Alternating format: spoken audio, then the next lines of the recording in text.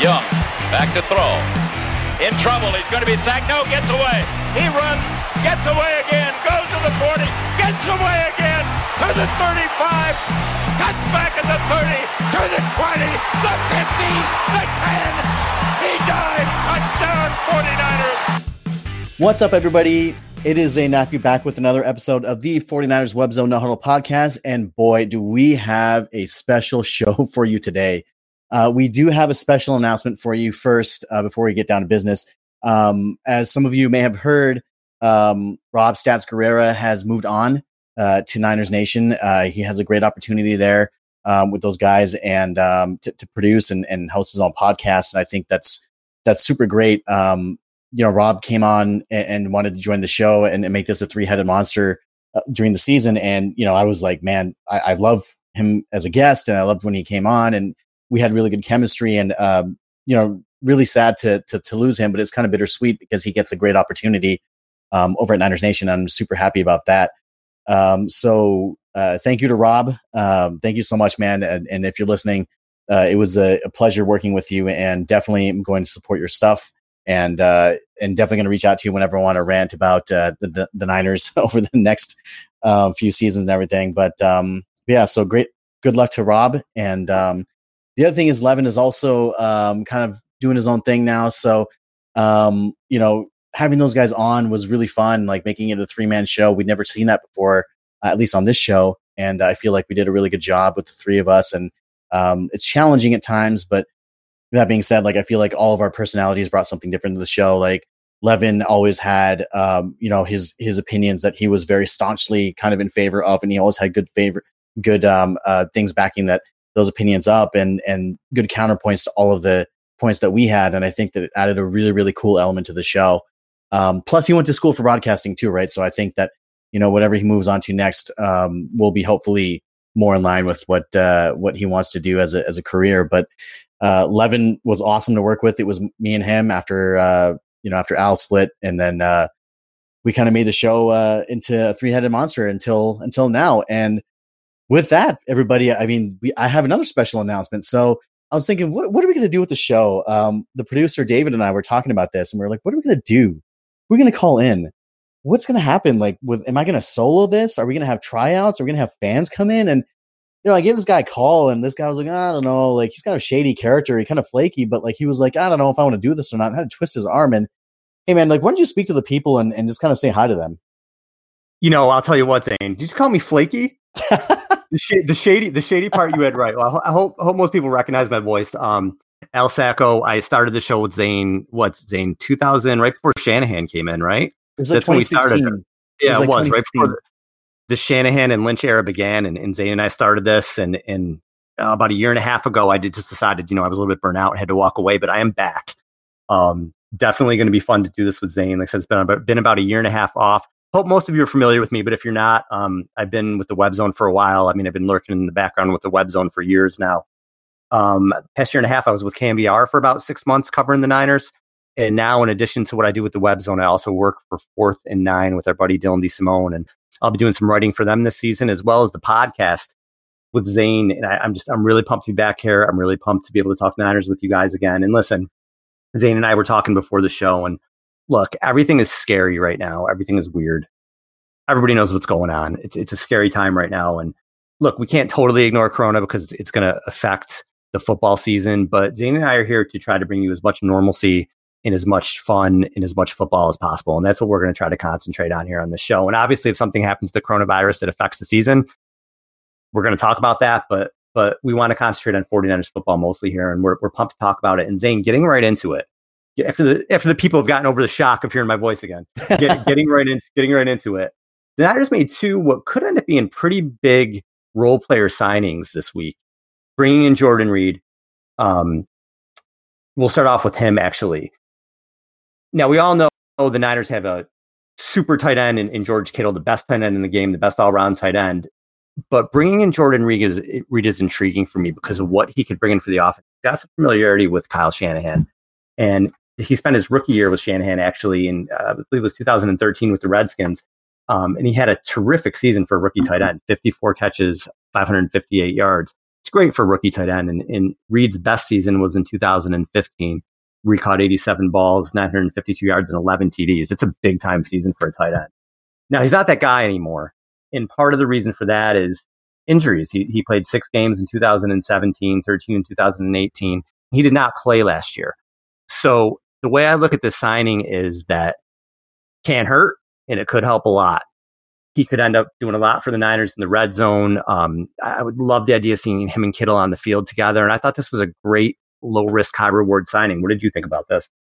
So this is one of those areas where the Niners in the past haven't had the luxury of being able to do this sort of thing because they've just been trying to fill out their rosters. So to me, when you're getting vets on like these cheap deals that come in, like DJ Reed and the other signing, which I don't want to spoil for the listeners if you haven't been listening, if you haven't been watching social media and the transaction wire, but they haven't had the opportunity to do this in a long time. And part of it is obviously because of the cap and they're kind of strapped with the salary cap coming down because of COVID.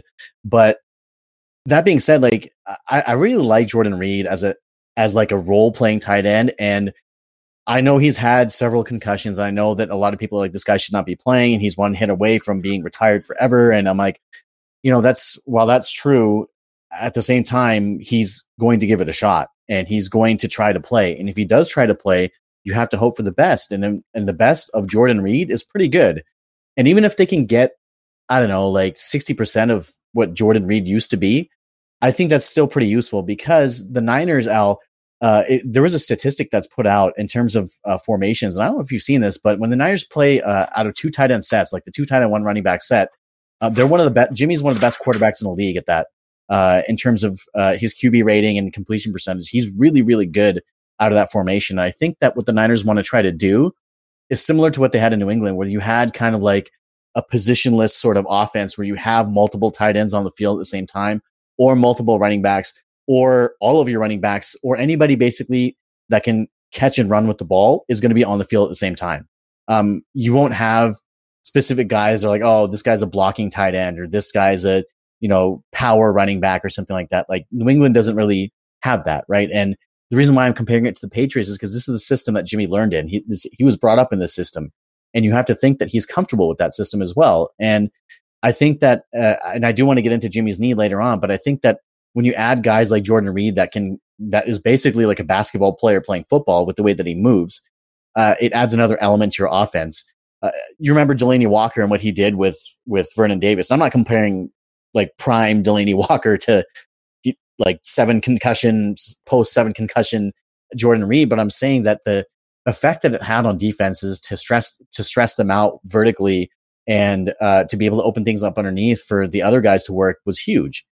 And I think that when you have, Alec, think about this. In the red zone, you have Kendrick Bourne, first of all, has been amazing in the red zone. He's one of the best receivers in the red zone, been targeted over the last 2 seasons. 11 times he has 10 touchdowns in the red zone, which is awesome. So if you have Bourne as your receiver, you've got any combination of Kittle, guys like Jalen Hurd, Jordan Reed. You even have Juwan Jennings as a big slot, Trent Taylor, Debo, Ayuk, any combination of these guys, Jerick McKinnon, having them on the field at the same time, it just adds another weapon for Jimmy to throw to. And I think that Kyle Shanahan's finally getting those guys that he wants that fits his system. Remember, Jordan Reed obviously played in Kyle Shanahan's system in Washington, right? He's getting finally that collection of players that he can use. Yeah, when you could bring in those cheap vets to help out, especially on a team that's ready to win now and contribute, it's definitely a big signing for them. And the other guy they brought in was a pass rusher, Deion Jordan. And I'm not surprised that they did this at all, because if you look at the defense right now, obviously you have Ford and Bosa. Those guys are studs. They're going to be on the edge. And Ronald Blair's coming off a major injury. So as good as Blair has been, you really don't know what we're going to get, or it could take him a while before he gets up to speed. So they were looking at Ziggy Ansah, who, when I saw that name, I said, oh, that makes a lot of sense, because Martin Mayhew drafted him in New York, and Chris Kocurek, if I said that name right, sorry, Niners defensive line coach, worked with him in Detroit. Saw that name and said, wow, he makes a lot of sense. He had a couple of huge seasons with the Lions, 14.5 sacks one year, 12 sacks another year.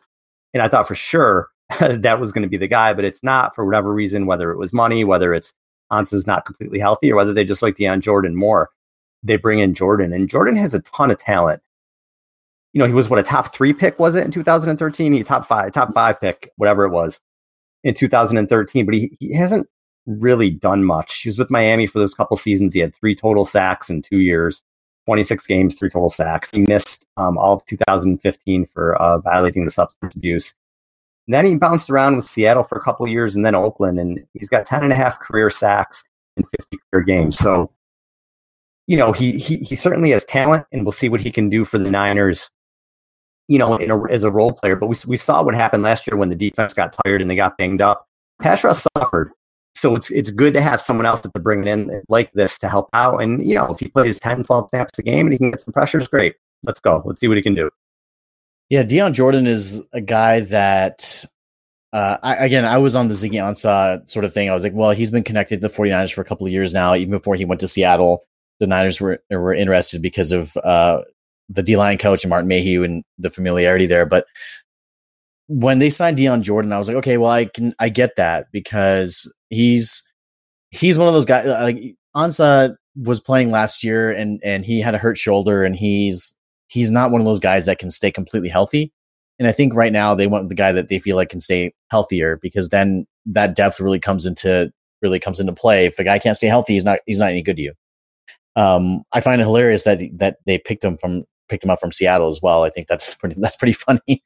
That it's kind of the reverse of what Pete Carroll used to do to the Niners back in the day. But I think that I envision a line where on passing downs, like, I don't know, that 3rd and 15 play in the Super Bowl where Mahomes threw deep to Tyreek Hill and there was a blatant hold, and the Niners in wrong coverage, and they flip momentum in that game on that play. Yeah, that play I would like to see all of the pass rushers on the field at the same time. Like you would have Ford, Bosa, Dion Jordan, and Armstead basically like all rushing the passer at that point. And I think that he brings a lot in terms of a spot duty sort of pass rusher, a guy that can eat up snaps. Because look, D Ford, we know is on borrowed time with that knee. He's got what is an arthritic knee, Al? Or is it tendonitis? What is it? Something like that. Yeah. Yeah. So he's arthritic or tendonitis or what it is, but there's definitely some issues there. Yeah, so he's basically playing on borrowed time at this point, right? Like there's any point in the season where he can flare up. So you have to limit his snaps. And when he was playing, he was effective. And as you said, when he went out, Bosa's numbers dropped off too. So I think that when they can have multiple pass rushers kind of step in and play that role, Ronnie Blair is a fantastic fill-in as a pass rusher. When you have guys like that, you're able to rotate your scheme and not lose very much. And I think that depth means a lot on the defensive line, because that means that Bosa doesn't play as much, D Ford doesn't play as much, and they can shift things around, especially even with Kinlaw in there as well. You don't have to really take him off the field. Throw Dion Jordan in there and you're okay. So I like the signing, low risk, high reward. It's a veteran presence, and it's a guy that's going to be hungry. So, and it's a guy that knows that Seattle scheme as well too, right? So he's playing in the scheme. So I like that signing. Yeah, and Ford does have that chronic knee issue. He's hoping to be able to get that in the past and stay on the field more this season. And speaking of Seattle, did you see this DJ Reed thing? Isn't that the funniest thing? Like, this is circa Harbaugh days where the teams were going tit for tat, plucking useless guys off of the roster, injured guys off the roster. Isn't that the weirdest thing? Yeah, and it's Reed. You don't think this year, obviously he was hurt. He's probably not going to be on the field until November. But it's next year to have a versatile guy like that when you have all these free agents for the Niners in the secondary, Richard Sherman, Keller Witherspoon. To have a guy like Reed, kind of Jaquiski Tartt, to have a guy like Reed back there that can fill in, just to be a versatile guy in the secondary back there. And he could have been someone that could have helped last year, and then Seattle comes in and swoops him up. It was tough to hold a roster spot for him this year, obviously, but he definitely would have been someone that would have been good to have. And it's going to be interesting to see what happens, and we're going to talk about the defense more next show, but what happens more with the secondary and what they're going to do moving forward. But one thing that makes me feel good, Zane, about whatever is going to happen is that this team now has continuity. And we know that they're going to have continuity for the next, 5 years, because of the extensions for Kyle Shanahan and most recently now the extension for John Lynch. And what we've seen from those two guys, Shanahan and Lynch took over a team that had 2-14, worst roster in the NFL, arguably, stripped it down to nothing, brought in some vets just to get them by the first year as they were building the team up. Your Brian Hoyers, your Pierre Garçons, guys to just get Malcolm Smith, guys to just get you by for a couple of years while they were building the team up through the drafts and then through some big free agent and offseason acquisitions, ultimately to get in year 3 year 3 to the Super Bowl. Unbelievable turnaround. Regardless of how that Super Bowl ended, unbelievable turnaround to get to where they were. And for the Niners to say, these guys had 3 years left on their deal. They didn't have to extend them, but the Niners to say, okay, continuity is key. Let's make a point here. Let's lock these guys up, and to have Shanahan and Lynch lockstep for the next 5 years. It's great for this franchise, and for a franchise that's gone through all these head coaches and all these GMs and just really, for the most part, a miserable 21st century until recently. It's good to see this, and they learned from their mistakes with Harbaugh. They had a good head coach. Things got ugly with the GM, and they probably made the wrong decision, or maybe they didn't. Harbaugh's a little crazy, but it's good to see now that they recognize what they have with these two guys, and Jed York or whoever, Denise York, whoever made the decision, decided to lock these people up, and the Niners are going to be in good shape for the next 5 years. I think with the teams that are really successful, they reward people that do really well. And I think that the Jim Harbaugh thing really took a toll on Jed York. Obviously it did, because so many changes happened after that. And I think he's actually learned a lot from that experience. It was 2020 now. 2014, basically, Harbaugh was out the door right before that season started. That was 6-7 years ago. And I think he's learned a lot in those 7 years. And he's seen the success that Kyle Shanahan and John Lynch have had. Like, this team was DOA basically, like every game that they played before Kyle Shanahan got here. And even in that first season, we knew that they were not going to be competitive. And then you throw in a little bit of luck with getting Bosa after Jimmy tore his ACL, and you throw a little bit of gas on the fire in terms of the rebuilding fire with that trade for Jimmy Garoppolo. And look, those two moves have completely changed this franchise for a long time. And people will argue that the impact of John Lynch and whether he actually pulls strings for these things or not. But I mean, like, you have to understand that John Lynch has a lot of respect around the league, and specifically from guys like Bill Belichick.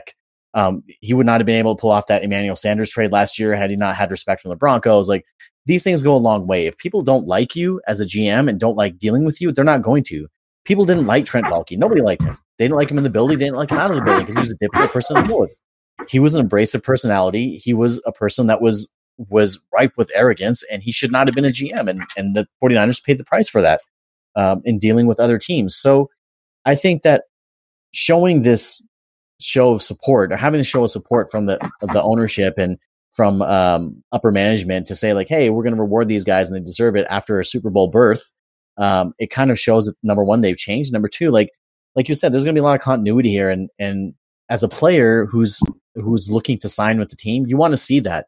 You want to see like a lame duck coach who's like coaching in his last year and he may or may not be there. You want to see a guy who's locked up for like 4 or 5 years, because you will then sign a deal for yourself for 4 or 5 years and then be locked up yourself. Nobody wants to go through multiple coaches in multiple years, but really, I remember the first show that we did, I think, or one of the first shows that we did was shortly after Kyle Shanahan was hired. Or I don't remember when it was. It was like 2016, I believe. And like Earl Mitchell was like the first signing for them. Yep. When they were trying to rebuild the roster. And I think that was like the first or second show. And you and I talked about this, like back then, like they're trying to rebuild this roster basically from the studs, ripping it down to the studs and like kind of basically building up from there. And they did. And I thought that it would take them 4 years to basically become a contender. It took them 3. And for that, like, I'm so thankful. Like, the Niners would have a Super Bowl championship. Like, I love Kyle Shanahan. I think he's the best coach for the job. And he's my favorite coach that the Niners have had since Steve Mariucci. And I think that he's going to win multiple Super Bowls. But I mean, like, had he managed that game right at the end, they would have won this one as well, right? Despite that, I think that he's done such an amazing job with this team, and he deserves every single ounce of credit that he gets. You mentioned Jimmy G, and Zane and I want to go over the offense in today's show. Just kind of do a preview of where they stand in every position on the offense and how they're looking going into the season. I want to start with Garoppolo, and I haven't really had a chance to tweeted it out. I've written a little bit about it, but I haven't really had a chance to speak on what I think of Jimmy Garoppolo, who's been a lightning rod of criticism, especially since the Super Bowl. And I don't think people are looking at him rationally. I just don't. I'm going to break down stats of Garoppolo. I'm going to break down a lot of different things. But the way that I feel about him overall is that he's a quarterback with the arrow pointed up. So let's look at what he did. Last season was his first full year starting, and he did so coming off a major knee injury. It was his first season. And how did he do? Yards per attempt, 8.4 is the third best in the NFL. 102 rating, 8th best. Completion percentage, 69.1%, that's 4th best. Bad throw percentage, 13.7, that was 4th best. On target percentage, 80.7%, that was 4th best. His TD passes, 27, the most of any 49ers quarterback since Jeff Garcia. That was 5th best in the league. Passing yards, he was 12th, almost threw for 4,000 yards. Again, no one since Jeff Garcia has had that many passing yards. He was tied for the first most fourth quarter comebacks. He was tied for the second most game-winning drives. Zane, did you know? So of quarterbacks with at least 20 starts, including the playoffs, Jimmy Garoppolo has the highest winning percentage in the NFL. It's 793. He's 23-6. No one has a higher winning percentage. And check, okay, listen to this. He has less regular season starts than Baker Mayfield or Josh Allen and as many as Sam Darnold. Would anybody say those people are finished products? No. Anyone? That would be crazy, right? Crazy, right, to say that. So he did everything in the regular season you would want him to do from a quarterback. He did everything Kyle Shanahan asked of him. And his critics will say, well, his intended air yards, 31st in the league. He was throwing short. Well, that's what Kyle Shanahan asked him to do. This offense, and we'll talk more about it with the receiver when we talk about the receivers and the tight ends. This offense is built to catch the ball and run after the catch. They're not a chuck it downfield offense. They need an accurate quarterback to get the ball in space and let the receivers run. And Jimmy did that beautifully during the regular season. Now, was he perfect? No. Where did he struggle? Struggled with turnovers. He had 19 regular season turnovers, 13 interceptions. His interception percentage was 25th in the league. And we all watch the games. Jimmy would be 12 of 14 in cruising, and then he throws into triple coverage, right? It was a bad Jimmy throw. And you're like, what is he doing? What did he see there? And there was a lot of that. And people will say, well, a lot of interceptions bounced off receivers' hands. That's true. But there were also a lot of interceptions that bounced off defenders' hands. Defenders' hands. I can't think of how many that should have been picked off that weren't. So that probably kind of balanced out. That's okay. Again, I expect that out of a young quarterback. I expect turnovers. When you look at the Niners, averaged almost 30 points a game. I believe it was the third most in franchise history of the season, the points scored for them. Clearly, the offense was working. So he had a sensational regular season, I thought, all things considered. So why the criticism? Well, let's look at the playoffs. I love Jimmy. I'm a Jimmy defender. I think he's going to have a great season. I think he's just going to get better. But in the playoffs, he struggled. He did. You look at the Minnesota game, he was as sharp as can be in that first drive. And then he took a big hit. Did that affect him? It might have. But after that, he was really shady and he had really shaky. And he had an interception and he could have had a couple more. And Shanahan did take the ball out of his hands in that game at the end. I don't think that you could argue that. At the end of the game, Shanahan concentrated on the run and they just kind of pounded that game away. Then that NFC Championship game, people can make an argument either way. When you're running like that, of course, you're going to keep running the ball.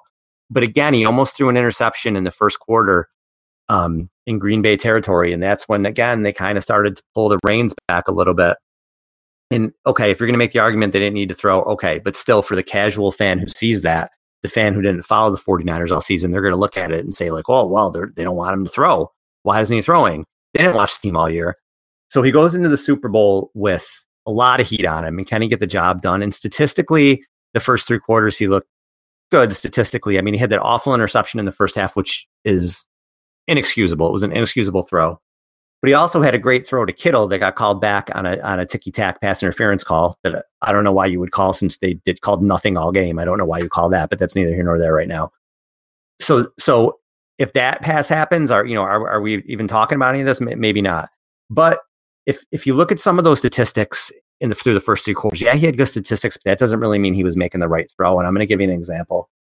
It was third down. I believe it was 3rd and 7. It was the first drive at the end of the end of the half. So the first drive of the third quarter, driving the ball, it's 3rd and 7, and Jimmy takes a check down to Tevin Coleman.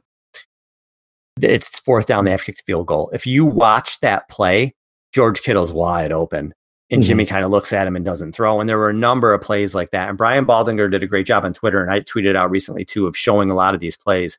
And in the fourth quarter, Shanahan took a lot of slack for not running the ball. And I would have run the ball a little bit more if I was him. But if you look at these plays, they were there.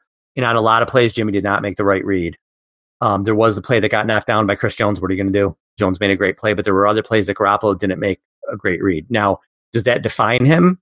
No, because I think he's going to get a lot better. But certainly he did not play his best football in the playoffs. I do think he's going to get another chance. If you want my personal opinion on him, I think he's going to be in the MVP conversation this year. I really believe that. I think he's going to have that good of a year. But what I see from him is a quarterback who has the arrow pointed up, who could have had a better playoffs. He was shaky in the playoffs. But overall, Zane, I think the Niners are in great hands at the quarterback position moving forward. Yeah, I think we could do Jimmy's such a polarizing quarterback. And it's funny to say that because the guy has only been starting for a year and he largely helped them get to the Super Bowl. And I think one of the things that you left out was that after Kwon Alexander and Jaquiski Tartt went down in the middle of the season last year, the defense was just a total turnstile. It was not anything near the dominant force it was for the first half of the season. They were bottom half of the league for that time. And the Niners went 6-2 during that time. And the two losses were basically by they were the Baltimore game, which Kyle Shanahan probably should have kicked the field goal in 4th and 1 or gone for it instead of punting, and the Atlanta game here in San Francisco, which coincidentally that I was at, and the defense just totally had a brain fart at the end and let Julio Jones had a free release off the line, and he ended up scoring a touchdown by an inch to win the game.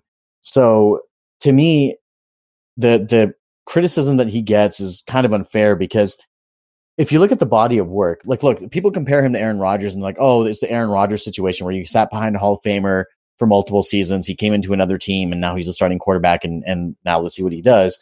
Well, Aaron Rodgers didn't win his first Super Bowl till after his 3rd full year of starting. And that was his 8th year in the league. So, this is one of those situations where we have to be patient with Jimmy. He's not even 30 years old yet.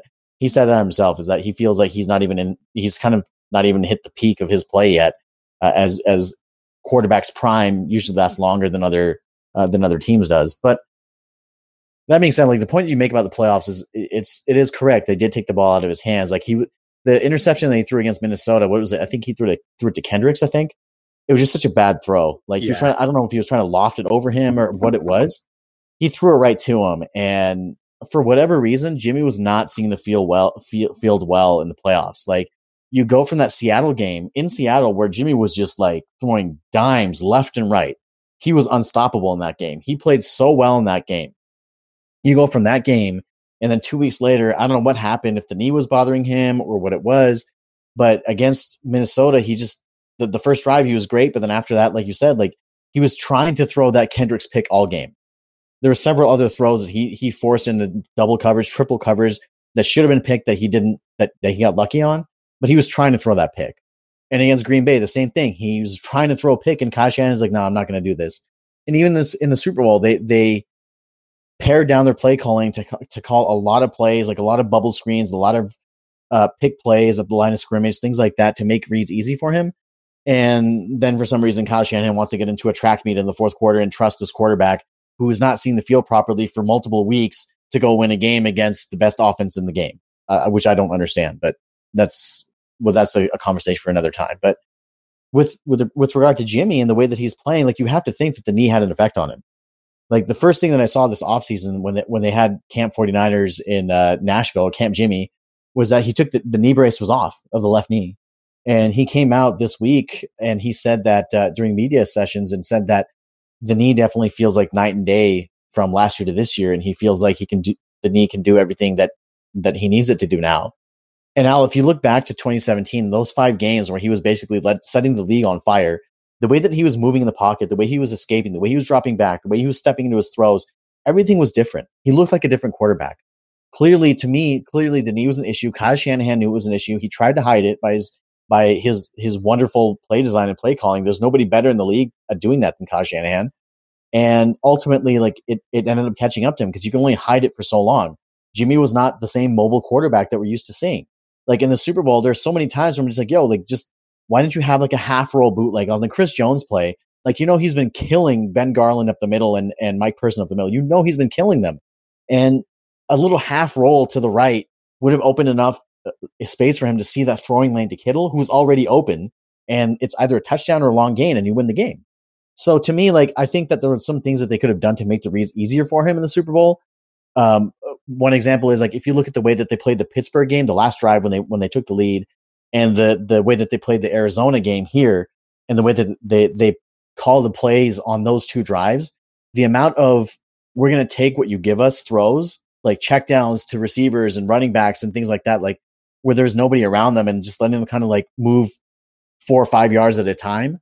Like, that's what they really should have been doing at the end of the Super Bowl. Like, I don't care if you're going to throw it, but you really don't need to throw it 20 yards downfield when it's like a 3rd and 5. And that's essentially what Kyle Shanahan was asking Jimmy to do. So I think that the blame is kind of shared, but people can't get around the fact that Jimmy's still a growing quarterback. And that's just what we do, Al. Like, we complain about our quarterbacks in San Francisco. Like, we're never happy with anybody.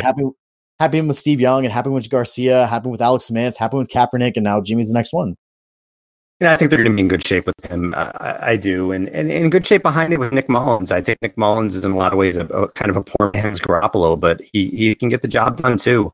When he played, he was 23 years old when he made those starts, and he put up some really good numbers for Shanahan. And I have, if something does happen to Jimmy, I do have confidence that Mullins can come in and do well too. I do want to say this before we move on to the running backs. I've been in no way saying that Jimmy Garoppolo is as talented as Aaron Rodgers, but just in the context of what we're talking about in terms of how quarterbacks can improve, Jimmy Garoppolo's first 26 starts compared to Aaron Rodgers' first 26 starts. Completion percentage. Garoppolo's at 67.7. Rodgers was at 64. Yards per game. Garoppolo's 259.9. Rodgers was 262.5. Yards per attempt. Garoppolo 8.38. Rodgers 7.78. TD passes. Garoppolo 43. Rodgers 47. Interceptions. And this is the big point here. Garoppolo 21. Aaron Rodgers 18. Aaron Rodgers had almost as many interceptions as Garoppolo did his first 26 starts, and Aaron Rodgers kind of stopped throwing interceptions after that. What is the guy, throw 2 or 3 a year now? Mm-hmm. So it can happen. You can get, and I think Jimmy's going to be there too.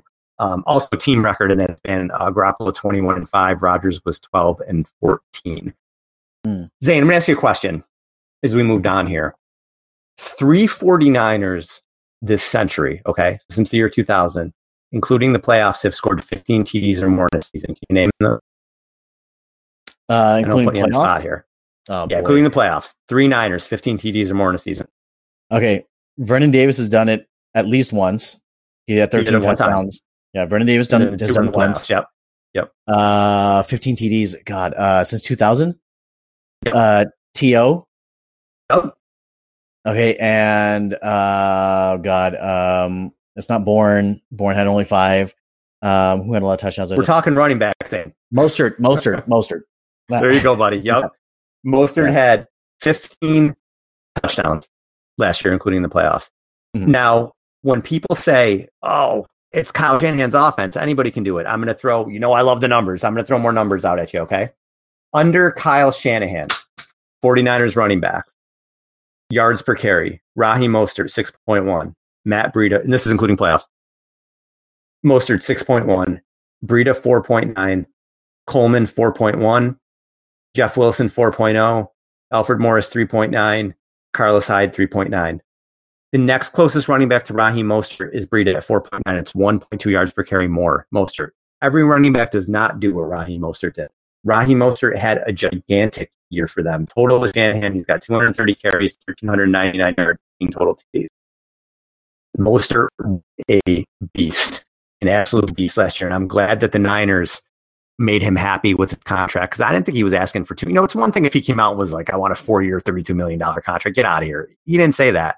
He just wanted to be paid comparable to the guys in the room with him, Tevin Coleman, and all the money that they gave Jerry McKinnon, who has yet to really do anything. But just running back room again, I think they're going to be fine there. Mostert, I would like to see get at least 200 carries this year. I know that they're going to do running back by committee, but I just think Mostert is that good.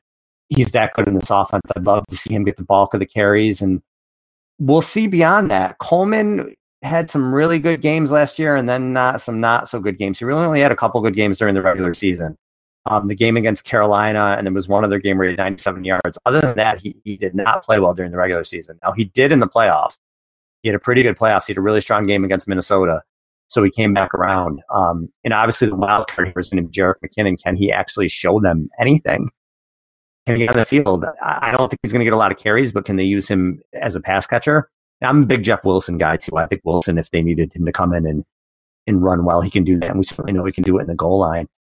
Going to be tough with some of the rookies this year, but with no preseason games to see what they have. So I think the Niners are going to rely on Mostert, Coleman, Wilson, and McKinnon there, Zane. Yeah, wait, first, before I go any further, wasn't Mostert on our show at some point? Did you interview him? No, I interviewed Jeff Wilson. Oh, you interviewed Jeff Wilson. Okay, that's what it was. He's a really cool guy, by the way. He was a great interview, but never had Mostert on. Yeah, wish we did now, but yeah. Yeah, so I'm of the same sort of mindset with Mostert. I think that, first of all, any running back that the Shanahans and Bobby Turner coach basically can become a star. And I'm not taking anything away from Raheem Mostert or Jeff Wilson or any of these guys, but they produced so many high quality running backs in this same sort of system over the years, both in Denver and here, that really didn't do anything when they went anywhere else. Like, it just shows that it's a testament to their system and their development. And I think that Mostert is kind of like the next in line for those guys. I hope that he's going to be here for a long time, and I think that he will, but I think that Mostert is the type of guy that they want. Like, he's fast. He's a one-cut runner. He doesn't dance behind the line, and he's decisive when he carries the ball. Like, he doesn't, like, and I'm not in any way comparing Mostert to Terrell Davis, but I'm saying the style of running, Terrell Davis was like a one-cut-and-go guy, right? They love that pitch out to the left and right, like the off-tackle sort of plays, and he would pick a hole, and basically he would hit it, and he was gone. And that's kind of how Mostert is that, like, he's not going to mess around. He's going to hit a hole. He's going to run you over, and he's going to run by you. So the fact that they were able to come to the resolution of the contract, like, I do agree with that. Like, at the beginning, I was like, oh, what's he doing? But then I realized all he wanted was just like to be equal with Coleman, and they were able to do that through incentives. And that's the case. And I'm totally fine with that. Seeing how he just renegotiated his contract before the 2019 season. But then you kind of have this idea that you want your running backs to do everything. I feel like in a Shanahan offense, the running back is actually probably the most important position. Obviously, with George Kittle now, the tight end has kind of taken center stage. But in this offense, if you take the names and the Kittle production out of it, the running back is the most important position. And ironically, the running back is a position that they have a committee for. So they have a specific mindset of each one of the running backs should kind of have the same sort of skills in terms of being able to catch and run. And I think that's something they really missed last year, because so much of what Kyle Shanahan wants to do, as you mentioned before, is getting the ball in guys' hands and having them pile up yards after carry. And Jerick McKinnon is a perfect example of that. The guy, like, he's a yak monster. And when we get to the wide receivers, like Brandon Ayuk is a yak monster. Same with Debo. But this lends kind of credence to the idea that this is going to be a positionless offense. You'll have running backs lining up all over the field. Like in the Super Bowl, they activated all 4 running backs. They deactivated Dante Pettis. They activated all 4 running backs. And to me, they should have used them more in things like just check downs. And the route that Jeff Wilson wins on every time is that angle route that he ran against the Cardinals to win the game. Juszczyk ran the same route in the Super Bowl to get a touchdown. Jeff Wilson, right before the half, ran that same route to get that big 20-yard game that preceded the Kittle play. And I think that particular route kind of should be more of a staple of what the Niners do, but you have to have guys that can catch the ball. I don't think that they had that same trust in Breida because he was dropping balls and fumbling a little bit. And I think that with Mostert, they didn't know what they had. So I think you'll see him catching the ball more out of the backfield. You'll see Jeff Wilson, a lot more of Jeff Wilson. They love him. He was a touchdown machine. He had 5 touchdowns last year in his limited time. And you'll see, I think, maybe less of Coleman, although he is a Kyle Shanahan guy from his Atlanta days, but you'll see less of Coleman, more of Mostert, more of Jeff Wilson, because Coleman is coming off the books this year as a free agent. And I don't think that they're going to re-sign him. I think they'll probably roll with what they have. Jeff Wilson's on cheaper contract. Mostert is making just as much as Coleman, and McKinnon is basically on a prove-it deal. He restructured as well. So you'll probably see, I don't think, Al, you're not going to see a 1,000-yard runner out of this group. You'll see each of them, like Mostert may have like 600 to 700, McKinnon may have like 300, and Jeff Wilson may have like 200 to 300, right? They'll pile up the rushing yards as a group, but individually it'll be spread out. And you'll see them catching the ball a lot more. Teams will key on Kittle.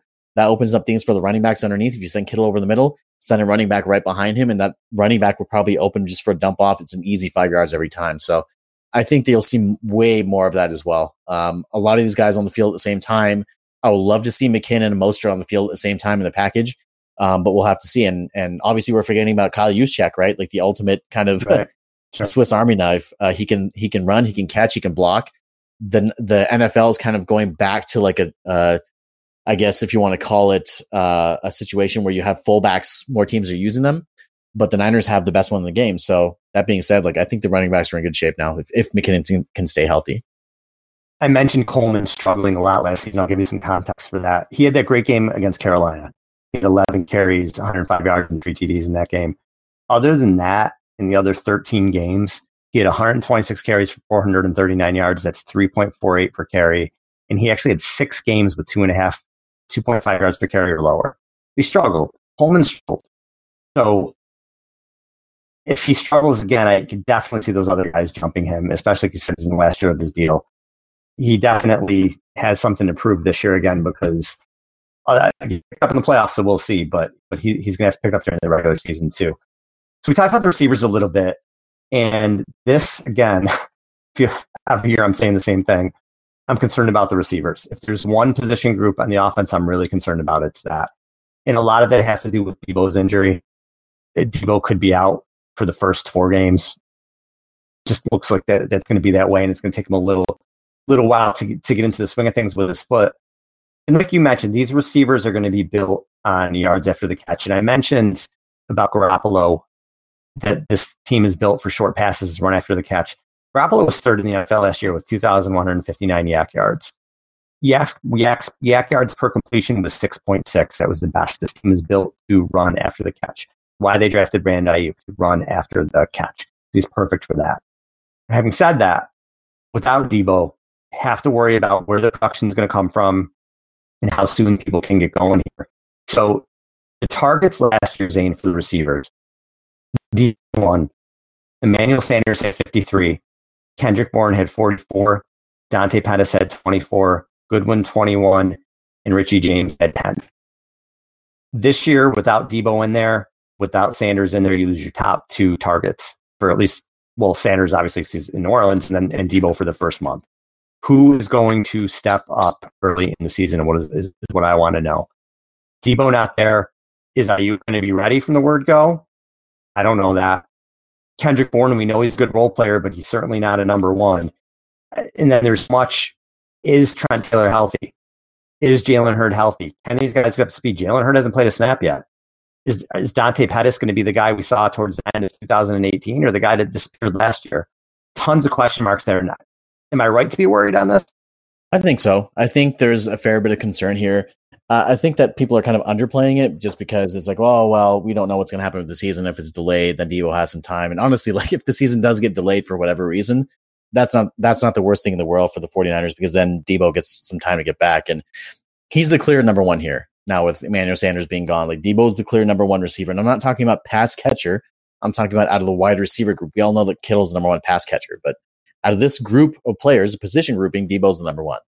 After that, I would say you have Bourne, who's going to be the number 2. And number 3 is, I don't know if you start Ayuk right away, but he's going to be starting.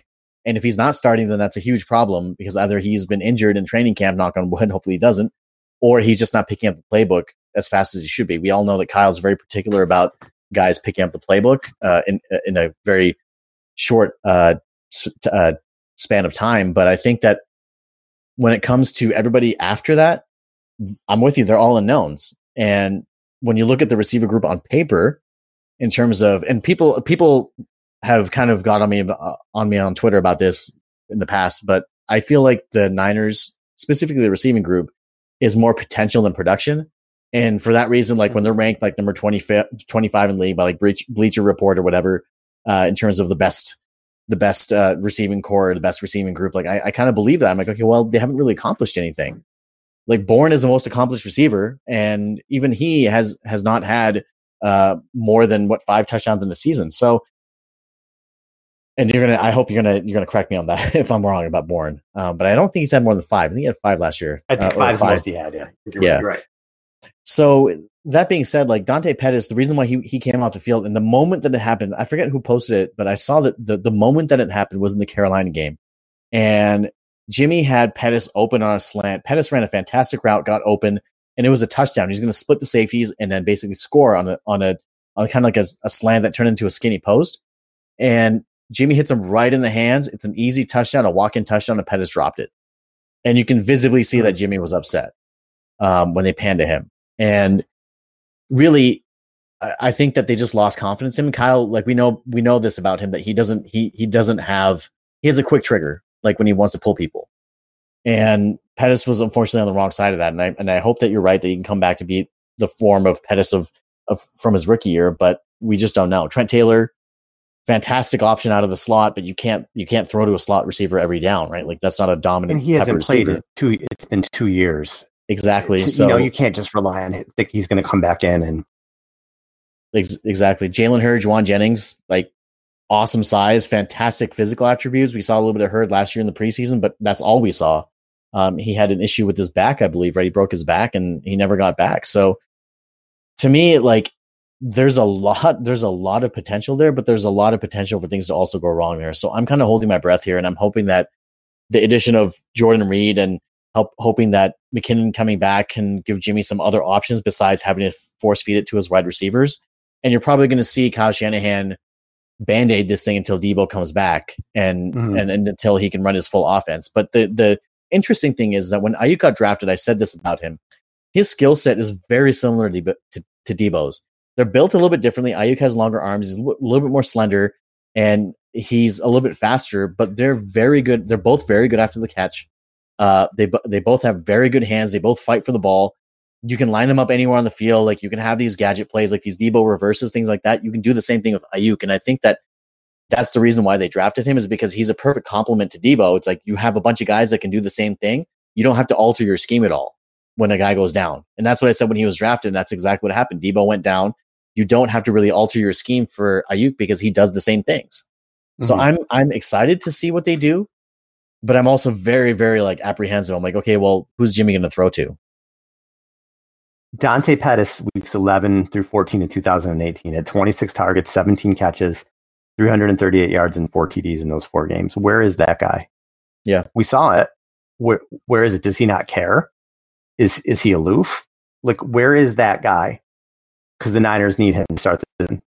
They really do. That specific anymore.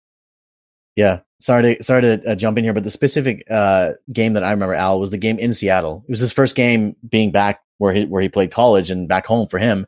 And, he went off for 2 touchdowns, 100+ yards receiving. I think he had 6 or 8 catches. And he was unstoppable in that game. And granted, the Niners were being blown out and everything, but still, like he was playing like basically like I haven't seen him play since or before that.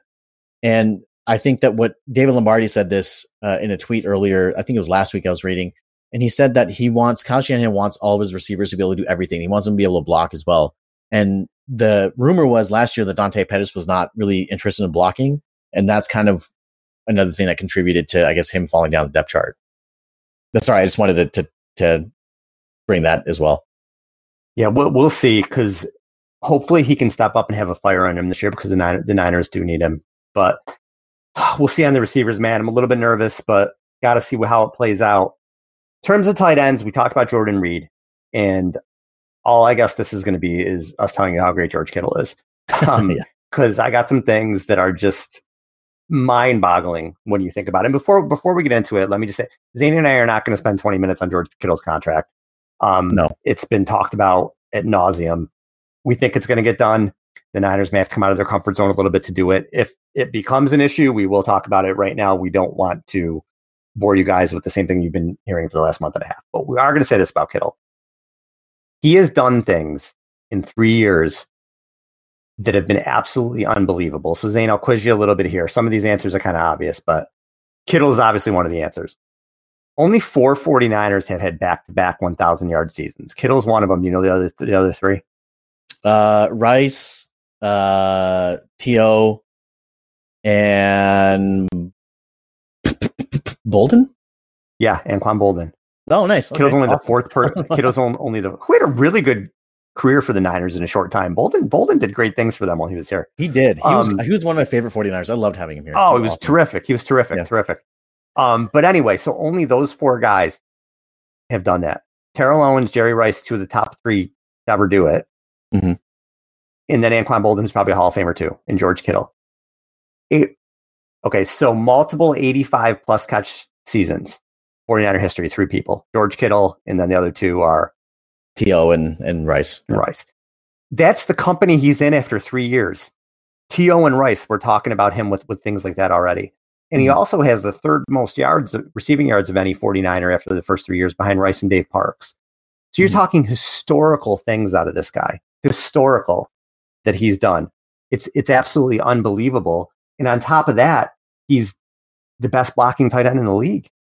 He's like having another offensive lineman out there. And he was what, 7th on the NFL 100? They ranked him the 7th best player overall. Yep. The guy is a generational talent at tight end.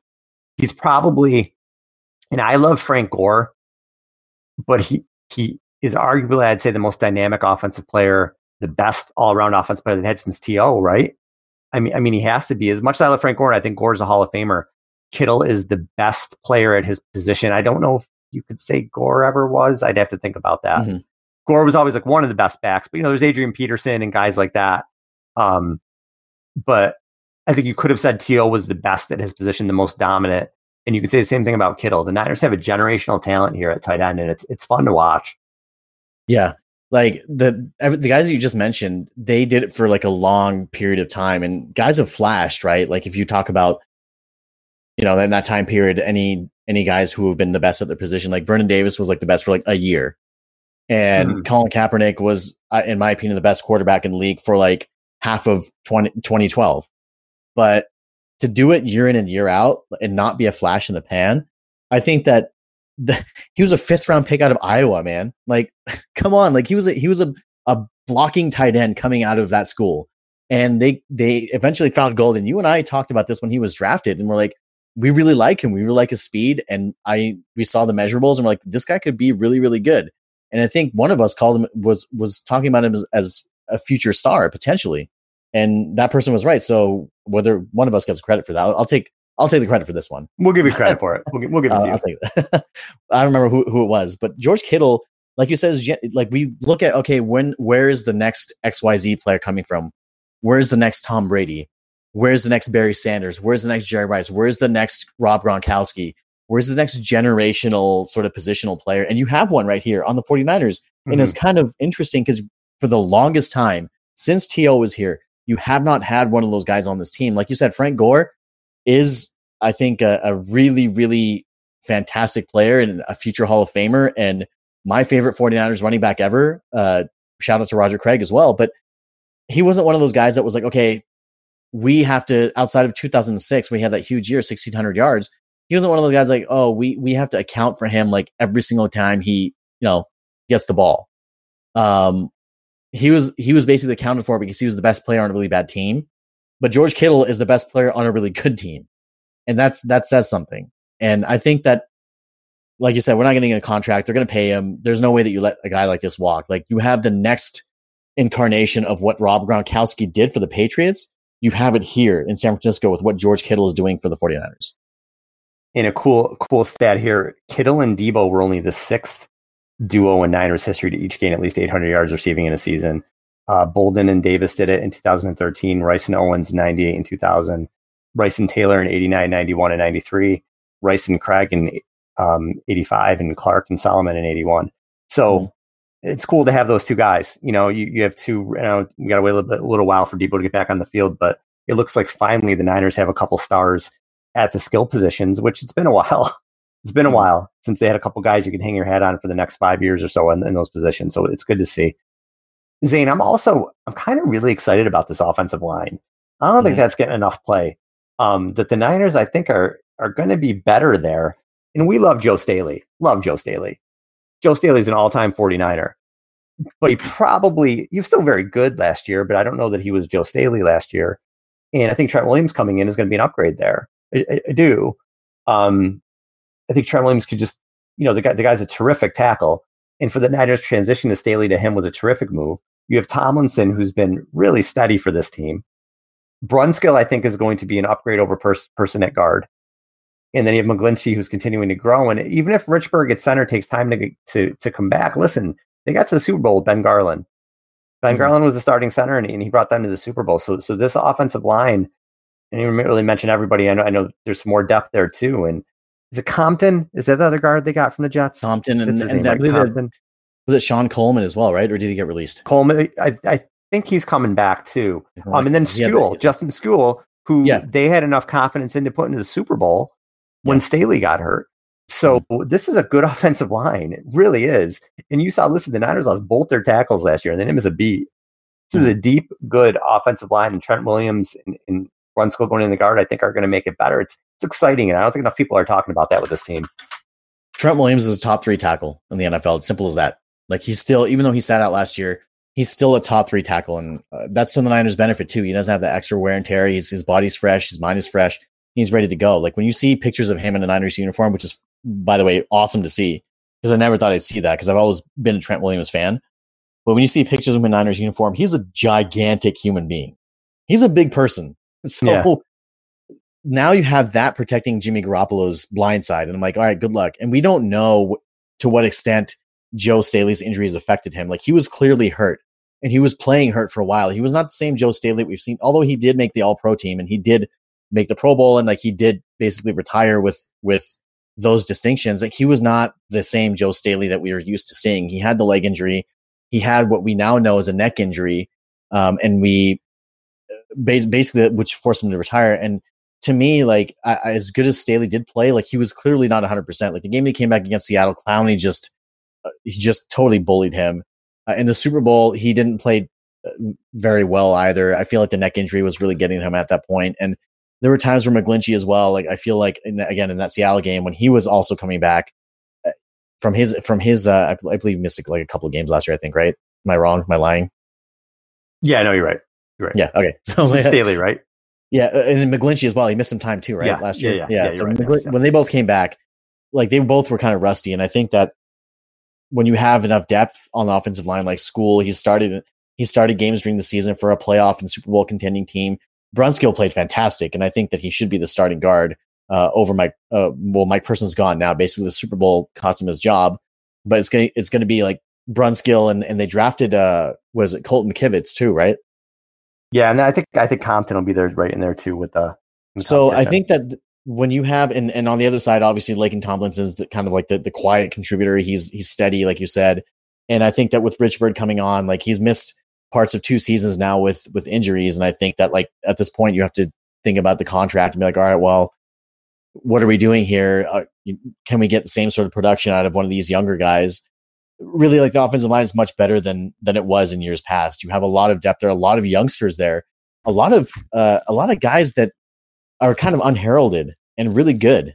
Again, like, I go back to Dan Brunskill. Brunskill played fantastic in his limited time.